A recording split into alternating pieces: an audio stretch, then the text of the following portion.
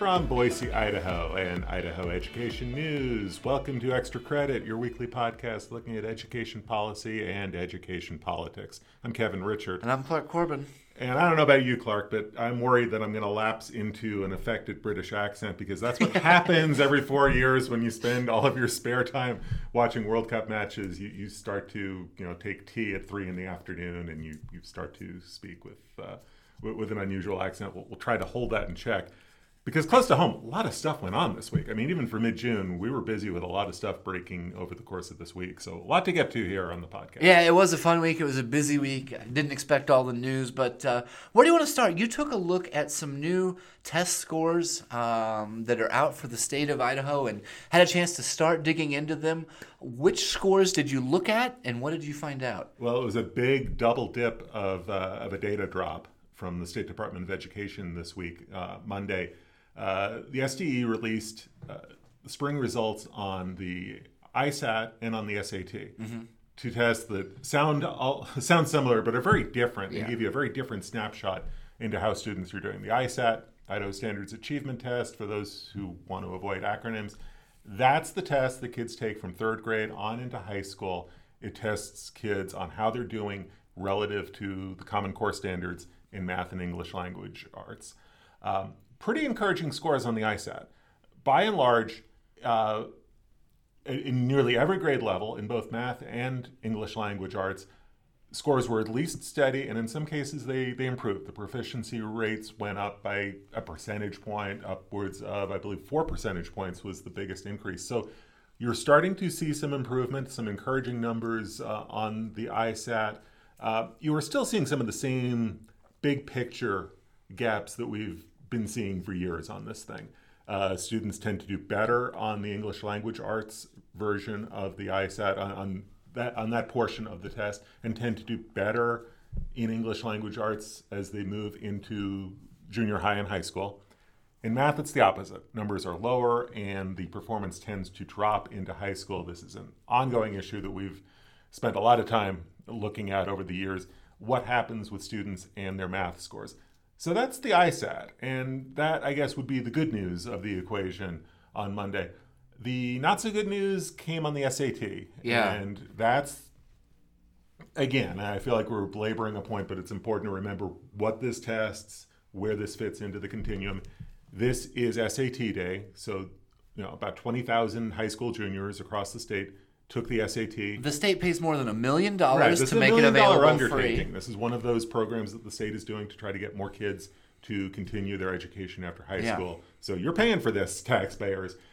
There is a graduation requirement to take some form of a college entrance exam. This satisfies that. Right, and that's kind of the offset. And the majority of kids do take it. Right, because it's free and because it's required, this becomes, de facto, it becomes the college entrance exam of choice in Idaho. So when we get the SAT scores, they give us a really broad view of how high school juniors are doing. And here the numbers are not so good. The numbers did drop. You had overall a 9-point drop in the average score on a 1,600-point scale. So it may not be a huge drop, but it is a drop. And we're also seeing drops in terms of the percentage of students meeting those college-ready benchmarks. Can you explain what that? We talk about that every year, but to explain a little bit about what these college-ready benchmarks are and kind of what they're supposed to. They're sort of like a signifier or an indicator of future success. Right. It's a predictor. It's not an exact predictor, but what the College Board will tell you is that based on its research, and the College Board is the nonprofit that administers this test, so they're the ones who are, have expertise in the testing mechanism. They'll tell you that if students hit these benchmarks in verbal skills or in math skills, they have a better chance of at least getting a C in entry level, first year level classes in college. So it's a college ready benchmark in that sense. If you're hitting that mark on the SAT, odds are you will do okay at the beginning of your college career as opposed to if you come in lower. So Idaho's scores on the benchmarks dropped a little bit. State leaders, if you read the press release, were disappointed and also kind of perplexed by what they saw in the decrease. Carlin Laraway, the state's assessment and accountability person, kind of posited the theory that she thought that maybe students this year, for some reason, they took the SAT less seriously, suggesting that maybe it's more of an attitude issue than it is an aptitude issue. Either way, and whatever happened, whether that's a factor, whether whatever caused it, it comes at a time where, as y'all know, the state's trying to get more kids to continue education after high school. That's the whole point of the SAT day. That's the whole point of having college entrance exam as a graduation requirement. And this has just been a riddle that we have been unable to solve for a decade or more. The post-completion rate, the post-secondary completion rates have been a puzzle for years, and that's been a goal of the state for years. So a dip in SAT scores has to be concerning to folks who are trying to move the needle here in terms of kids going on to college and succeeding once they get there. So definitely a mixed bag. We're going to take a much deeper look at the SAT scores because I know what a lot of people think when we talk about the statewide numbers. Okay, how did my school do? How did my school district do? We are starting to get those numbers on the SAT. They are out. There is a search mechanism on the state's website. We've got some numbers ourselves. I've really not had much of a chance here Friday morning to dig into those numbers. We will do more follow-up and try to get a sense of where the patterns are, where the outliers are. I mean, at a glance, you see what you would normally expect to see here. Some of the higher SAT scores are in some of the higher performing public schools and some of the higher performing charter schools. That's what you would expect, but we'll try to look for some of the more unexpected results. So look for more coverage on that in the week to come. We'll have more next week. And as for the ISAT, we're not going to have district level or school level data for a few weeks. One thing I'm really interested in is kind of where we go from here with this group of students moving on with their education. You talked about the college readiness benchmarks that the College Board puts out. To me, I wonder where we go from here because we talk about, I wonder if that relates to college remediation. And that's a big issue that we talk about when students arrive on campus and they're not prepared to have success in their general ed course requirements. And so they take these remediation classes. That's not new. We've looked at those numbers before. But that's frustrating for a young person to be taking these remediation classes and being paid a lot of money for credits that will not count towards your graduation requirements. It's a frustrating situation. It shows that maybe some students aren't ready for higher education. I'm curious as to where we go from here, what happens with this group of students as they enter higher education, what happens with remediation rates, what happens with next year's SAT scores. And I know it's something that we'll be on top of, but cause for concern? I mean, it definitely cause for concern. And you nailed it there talking about the remediation, because that is a big problem, not just an Idaho problem, but it is a big problem in terms of students having to take these classes, having to pay for these classes. Sometimes they kind of burn through their financial aid, their Pell Grants, if they're eligible. And you're not getting anywhere closer to graduation. And you're not getting any closer to graduation. So it tends to, sometimes students have to go through that remediation process. They get frustrated, they run out of money, and they walk away. So it's a problem not just in Idaho. It's a national issue, but definitely one that you have to think about when you see these SAT scores do what they did. So a lot to unwrap in these numbers, and we'll take a closer look. You'll continue to dive in. We'll keep looking at the numbers, and we'll keep trying to look for patterns and exceptions to the rule, because sometimes the most interesting stories are there. Yeah, and if there's bright spots, when there are bright spots, we'll seek those out, and we'll let you know what's going on in those schools, in those districts. I want to move on to another big story that we cover every summer, and that's the negotiations that are going on right now. In some districts, they've been wrapped up already, but the negotiations between the school district and its teachers, or the bargaining unit, you kind of looked at some of the trends right now, and you found that a number of the big districts have already reached agreements for the upcoming school year. Right. What we found was that this time around, the negotiation process around the state seems to be going fairly smoothly. Now, that's, that varies from district to district, because all of these processes and all of these negotiations are going on at the district level. But as far as a pattern that emerged when, I started talking to the districts this week, just about every big district in the state has settled. well before that July 1st date, which is not a hard deadline. It's the beginning of the budget year for school districts. What happens, and we see it happen repeatedly, is if a district hasn't reached a settlement by July 1st, they just continue talking and they just kind of roll the contracts out with the old salary figures and work that out and work out the rest of the details into the summer, sometimes well past the summer, we've seen. Yeah. But a lot of the big districts right now are settled. They're ready to go for July 1st. Nampa is an exception. Talks will continue out there on Monday. And when I talk to not just the district folks, but when I talk to some of the state stakeholders, Karen Echeverria from the School Boards Association said, yeah, I've not heard as many questions from my trustees about the process. So she's hearing that it's quieter. IEA pointed to a couple of districts where the process went more smoothly than in past years, Coeur d'Alene, West Ada.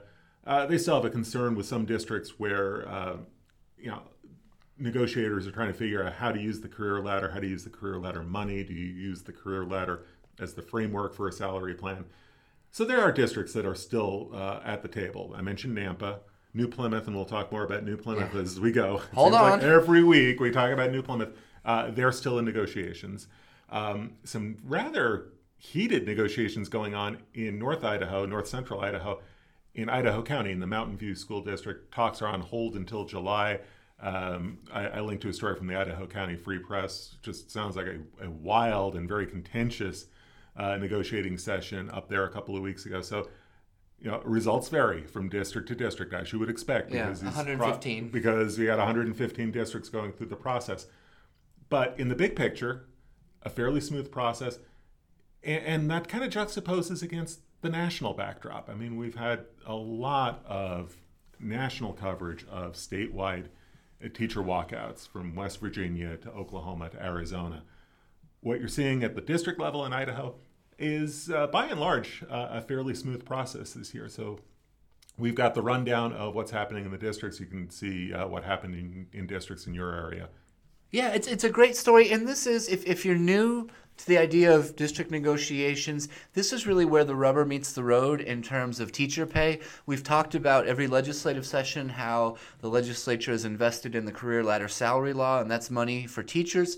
But it's a little bit of a complicated process because each and every year the local school districts meet with their teachers or with their bargaining unit to negotiate salaries anew every year. And so what happens is at the beginning of the year, January to March, the legislature sets the money that they will send out to school districts, and then school districts have that pot of money. They know how much they'll be receiving, and what they do over the summer is they negotiate what the salary schedule will be for their teachers. So this is really where the rubber meets the road. Salaries and benefits, the money is pumped out at the state level, but it's set and agreed on every year at the local school district or local charter school level. Right. Because districts can decide whether or not to use the career ladder as their salary framework. Correct. I mean, or they can use that as a framework, or they can take the money from the state and put it into a salary schedule of their own making. So that's part of why you have variation from district to district. The other reason is some districts choose to put more local dollars of their own accord into the salary schedule. So a district like Boise that has some built-in levies can put money into salaries. A lot of districts that have passed supplemental levies will kick some money from the levy into the salary pot. So it all varies from district to district, and again, it varies because the negotiations are happening locally. So we have a story that helps you get caught up with what's happening in your part of the state. Yeah, and if you want to find out what's happening in a couple different districts, your part of the state, like you said, get an example of some of the raises that may be coming teachers' way. All that information is in there, so it's a good report, and I'd urge you to consider that checking out. But let's move on. Let's talk about the week that State Superintendent of Public Instruction Sherry Ybarra had. She was in the news a couple of times this week. Let's talk about Superintendent Ybarra and Sunshine first, and I'm not just talking about her upcoming vacation, but the Sunshine campaign reports. A little shade there. Sorry about that. Anyways, let's talk about the Sunshine reports. These are campaign finance reports that were due now that we have the spring primaries in the rear view mirror. Yeah. You were tracking them. What did you find? Well, these are important sunshine reports, especially within the calendar of the election, because this is the report that every candidate has to file, win or lose, has to file a report 30 days after the primary. And it gives you a sense of where they raised money in the run-up to the election and right in the aftermath of the election, and where they spent money. The deadline was close of business a week ago Thursday. It took State Superintendent Ibarra's campaign until Monday evening, 4 days later, to file a sunshine report. And it's available. I've written a couple of stories this week about this process. You can get the link to the sunshine report out of our coverage. It's unclear to me how the campaign missed this deadline. These are fairly clear deadlines. I wrote about it. I know to follow them, and I'm a lowly reporter who just reads these things. This shouldn't sneak up on the campaign, you would think. The other three candidates in the superintendent's race filed by deadline. Right. The two Democrats and the other Republicans. All the challengers knew to file by the 30th. The incumbent, who has been through this process before, did not file. So it's unclear to me how that happened. I've reached out to the campaign, have never gotten an explanation as to what happened here. It's also unclear to me what happens in terms of penalties, because this is a violation of state law. If you read the letter of the law, these reports are due by that close of business 30 days out. The state can levy fines of $50 a day for violations. Secretary of State can waive that fine and has pretty wide latitude in the law. Secretary of State can say, in his view, this was not willful. And in his view, this did not violate the spirit of transparency. So that gives a lot of leeway to Lawrence Denny, the Secretary of State. It's unclear what he's planning to do. I've heard from Tim Hurst, his deputy on election issues, and says that's Secretary of State Denny's call. Yeah. So we wait and see what happens there. A couple of takeaways out of this is that really when I read the report, there wasn't a whole lot of news there. There wasn't a whole lot of money there. It wasn't this voluminous report that someone stayed up for 10 days straight, crunching numbers. It wasn't an all-nighter in terms of compiling the numbers. I mean, she raised $2,600, Ibarra did, in that filing period. The thing I found most interesting in the report was that she reported paying back a $2,400 loan that she had made to her campaign. Yeah. But you're not reading this report, and you're not seeing this wave of donations from out of state or from any kind of donations that I would look at and say, why did she get money from them? Or who are these people? And why do they care about the superintendent's race? Nothing in the report that really raised a red flag to me, and not a lot of money. So in the big picture, again, Sherry Ibarra not raising a lot of money. We've seen this before. She was outraised in the 2014 elections and won both times. Cindy Wilson, the Democratic nominee, goes into the general election season with a fairly sizable advantage in terms of fundraising and cash on hand. We'll see what happens the next few months as the reports presumably are filed in the months to come. But really, also the big picture in this, and we'll talk more on Ibarra's week, this feels like an unforced error. And we saw a lot of that in the 2014 campaign, where the Ibarra campaign just seemed to trip on itself and make mistakes that were really avoidable and unforced errors. Missing a deadline on a sunshine report is about as unforced an error as you get. I mean, those deadlines are out there. They're easily found, and especially if you run a campaign before, you know that those deadlines are coming up. Well, I mean, look at some of the other candidates. I don't want to single anybody out and embarrass them, but look at some of the other candidates that were the first-time candidates that were able to turn these reports in correctly and accurately on deadline. I mean, my goodness. Yeah, we'll watch and see what happens in terms of if there are any sanctions. We'll see what happens with future fundraising reports, but not a good look for Superintendent Ibarra on this one. And her week continued. You were tracking State Board of Education this week. Well, I think both of these things just come down to transparency, and I know that she's frustrated with our coverage and her staff doesn't love this, but for me it comes down to transparency And I strongly believe that the taxpayers, the residents of the state of Idaho, deserve to know what their elected officials are up to. And so we've talked about this before, but this next issue has to do with the superintendent's schedule. And we've talked about this before, and we've talked about this with our staff before ad nauseum. So what happened? The State Board of Education met this week in Idaho Falls, Wednesday and Thursday. By virtue of her elected position, State Superintendent Sherry Ybarra is a member of the state board. We get an official calendar from her staff, usually on Fridays or Mondays, outlining the events of the week ahead. Obviously, this is subject to change in the event of an emergency or things happen. I get that. We got the official calendar Monday morning. It said Superintendent Ybarra will attend the state board meetings on Wednesday and Thursday, and then she has a vacation beginning Friday, which is today, the 22nd, the day we're recording the podcast. Great, that's all well and good. She attended the state board workshop on Wednesday, like she said. On Thursday, she wasn't at the State Board of Education meeting in Idaho Falls, and she wasn't on the phone. State law allows these public officials to literally dial into a conference call and just be listening and vote when they're called on or make points when they're called on. She did not do that either. Which Ybarra did on Tuesday when the land board met. And right. We had that in our coverage of the Sunshine Report because there was some back and forth between Ybarra and Wilson about her presence at the land board meeting. She was not there in person. Wilson was in the audience, took a jab at Ybarra. Ybarra was participating in that meeting by phone, which is her prerogative and would have been her prerogative on state board on Thursday as well. But she didn't do it, so I called her staff. I said, what's going on? This was on her schedule. She's not there. I confirmed that she's not there, and she's not even participating by phone. One of her communications folks didn't realize that the superintendent wasn't there and made some calls to figure out what happened. The answer I got back was that the superintendent left, went home, and was preparing for her vacation, which started very early the next day, and so she was actually on vacation Thursday. And it's like, my goodness, why does this keep happening? If we would have gotten an accurate schedule at the beginning of the week that just said, hey, heads up, the superintendent's going on vacation. It's been in the works for a long time.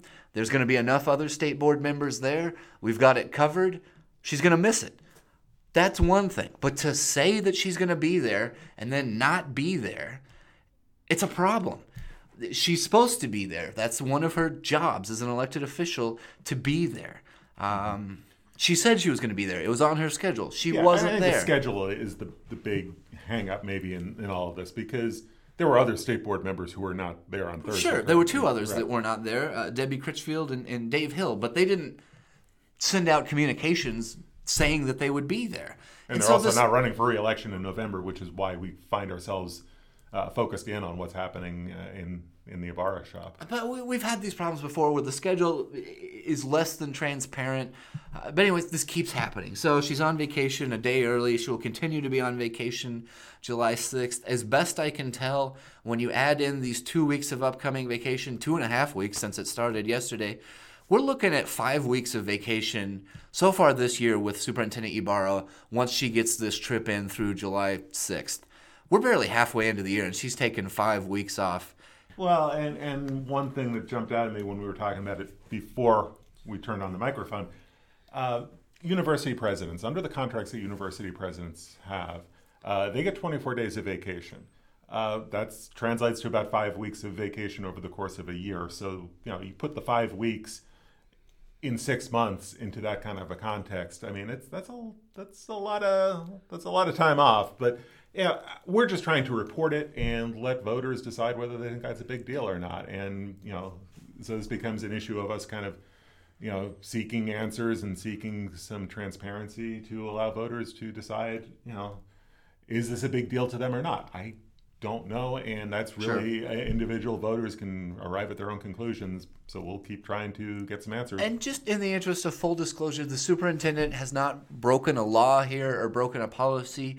As an elected official, as the head of the State Department of Education, she's not treated like a traditional state employee that may have 2 or 3 or 4 weeks vacation. Right. She doesn't get a benefits package like a university president that spells out how many vacations. And so it's not that she's gone over the limit or done something wrong here. Because there's no limit. There's no limit. So she hasn't broken a law or even a rule or a policy, but we're just trying to catalog how often the superintendent attends meetings and her level of engagement with groups such as the legislature, the State Board of Education, the Land Board, the big education stakeholders in the state. And so that's part of an ongoing effort. I know some people are frustrated with that effort, but in my view, it's accountability. And we're just giving people an idea about the work that their elected officials are putting in. It's not new. We've covered the governor when he missed time during legislative sessions for health issues and surgeries. We've covered participation by the former state senator Brandon Durst, meetings he did and did not attend. So this is not new that we are scrutinizing attendance and participation in meetings of public officials, and it's something that will continue. And it comes up a lot. It comes up a lot in elections. I mean, you heard it whispered about, and maybe not so much whispered about, in the first congressional district race. A lot of questions were raised about Luke Malek, his attendance at the legislature, his missing votes at the legislature. This becomes an issue. This becomes an optics issue. It becomes a job performance issue. So we're not trying to tell voters what to think about it. We're just trying to give voters information. Give them information that isn't readily available. Is it a big deal to you or not? And we're just trying to get some answers. For sure. Let's move into the lightning round here. You mentioned presidential compensation packages. I had a story earlier this week at long last, the long gestating look at the presidential search, the recent failed presidential search at Boise State University, and kind of taking a look at this overall sort of mysterious issue of executive and presidential headhunters. I had interesting findings from that story real quickly. The way the Boise State presidential search failed was really unique among universities that hire these executive search firms, these headhunters. I spoke with the managing partner of AGB Search, which conducted the Boise State search as well as the successful searches at Idaho State and Lewis Clark State College. He said only 5 to 7% of the hundreds of searches that they've conducted over the last 8 years have failed in this way. It was an anomaly. It has happened before, but it was an anomaly. I also spoke with a professor from George Mason University who has studied presidential searches for 10 years and said there's surprisingly little information out there about these presidential searches and about what universities are getting in return for these high dollar searches. She looked at the Boise State contract and said overall, it was actually one of the better contracts that she would looked at. They outlined due diligence. They had some separations in place to avoid conflicts of interest when it came to negotiating. But there was one red flag that Dr. Wild from George Mason University identified, and that was the confidentiality agreement that was included in the Boise State search with AGB Search. And it's one of those things where you don't know what you don't know, but she speculated, after having studied presidential searches for 10 years, that these confidentiality agreements could be used to mask the fact or mask in an instance where a search firm recycled a pool of failed candidates that it had used in the past. And we don't know what we don't know. Right. She said overall it was a good contract, that it spelled out due diligence and some things that would be expected of the search committee. But at the end of the day, the result wasn't there. And when you talk about the candidate pool, we've heard several times from Dr. Linda Clark that the process was followed, but at the end of the day, they did not have the right candidate there to lead Boise State into the future. And that's why we find ourselves getting ready to start a new president search at Boise State, as well as a president search at University of Idaho. By the time all these 5 searches are over and done with, we're probably looking at spending more than $500,000 of taxpayer money. And so that's why we took a little closer look at the presidential search.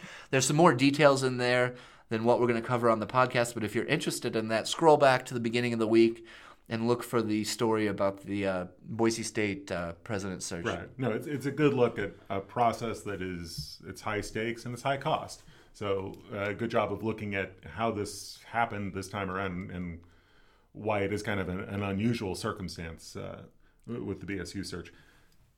It feels like there's a lot of week this week. I mean, we mentioned New Plymouth a few minutes ago. You have the latest on the hiring process in New Plymouth. They have a superintendent. New Plymouth has hired Superintendent David Sitotu, who has worked in Bancroft and Grace before as both a principal and a superintendent.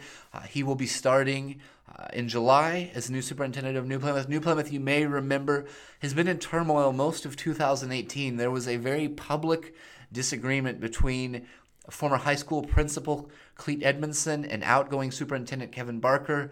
A huge back and forth, both of them. Clete Edmondson has resigned. Kevin Barker is resigning and has accepted a buyout. A lot of turmoil in that district. It was very unusual. A private community member, a private businessman, donated $400,000 to help incentivize Superintendent Barker to step down. It appears to have worked. I've never seen that before it's very unusual. in all my years of journalism. But if you want to find out a little bit more about the superintendent, we were able to confirm with the board chair that this was hired. It caught us a little bit off guard. We're trying to find some records associated with this, but David Sitotu has been hired as the new superintendent. If you want to find out a little bit more about him or a little bit more about the bizarre year and the public dispute in New Plymouth, head over to idahoednews.org. Get caught up on that story. Next week, it's not going to get any slower. Next week, give us a taste of a couple things that we're going to be looking at next week before we get into the 4th of July holiday. Yeah, we'll do it quickly because I feel like to torture the soccer metaphor, we're in stoppage time right now. We can't blame injuries. We can't blame video review or goal line technology. It's just a lot we had to talk about this week. But we'll have more about the test scores, the SAT scores. I'm going to try to dig into those numbers and give you a better sense of what happened across the state. And we will fan out, you and I and Devin Bodkin, our Eastern Idaho reporter, political conventions, state party conventions next weekend. Democrats. Party time. Yeah, right. These are never that much fun. So you got Democrats in Caldwell. You and I are going to divide and conquer on that. Cindy Wilson will be speaking on Friday. We expect to see Paulette Jordan there at some point over the weekend. We'll have that. Devin will be in Pocatello for the Republican convention. We don't know yet what the schedule looks like in terms of Brad Little speaking, in terms of Sherry Ibarra speaking, or if she's going to be there, if she's on vacation. Paulette Jordan, same thing with the Democrats? We're trying to pin down who's going to be there and when, and we'll have coverage of that. Lots of intrigue. Who will be there? Who will stay home? These are conventions. You'd expect everybody to be there, but we will be there trying to give you a sense of what's being talked about and what it all means heading into November. So that's a quick glimpse of what we've got coming up next week. Things just continue to roll here. All right. Busy week. Sorry for the long podcast. We had a lot to get to, but as always, thank you so much for joining us. We have a lot of fun kind of exploring this complicated intersection of policy and politics, and we love breaking down the issues facing public schools and higher education. So thank you, as always, so much for listening each and every week to Extra Credit. We will be back next week. One last edition of Extra Credit, and then we're going to take a little time off ourselves over July 4th, but we will be back next Friday with a brand new edition of Extra Credit. In the meantime, thank you so much for listening. I'm Clark. I'm Kevin. Have a good week.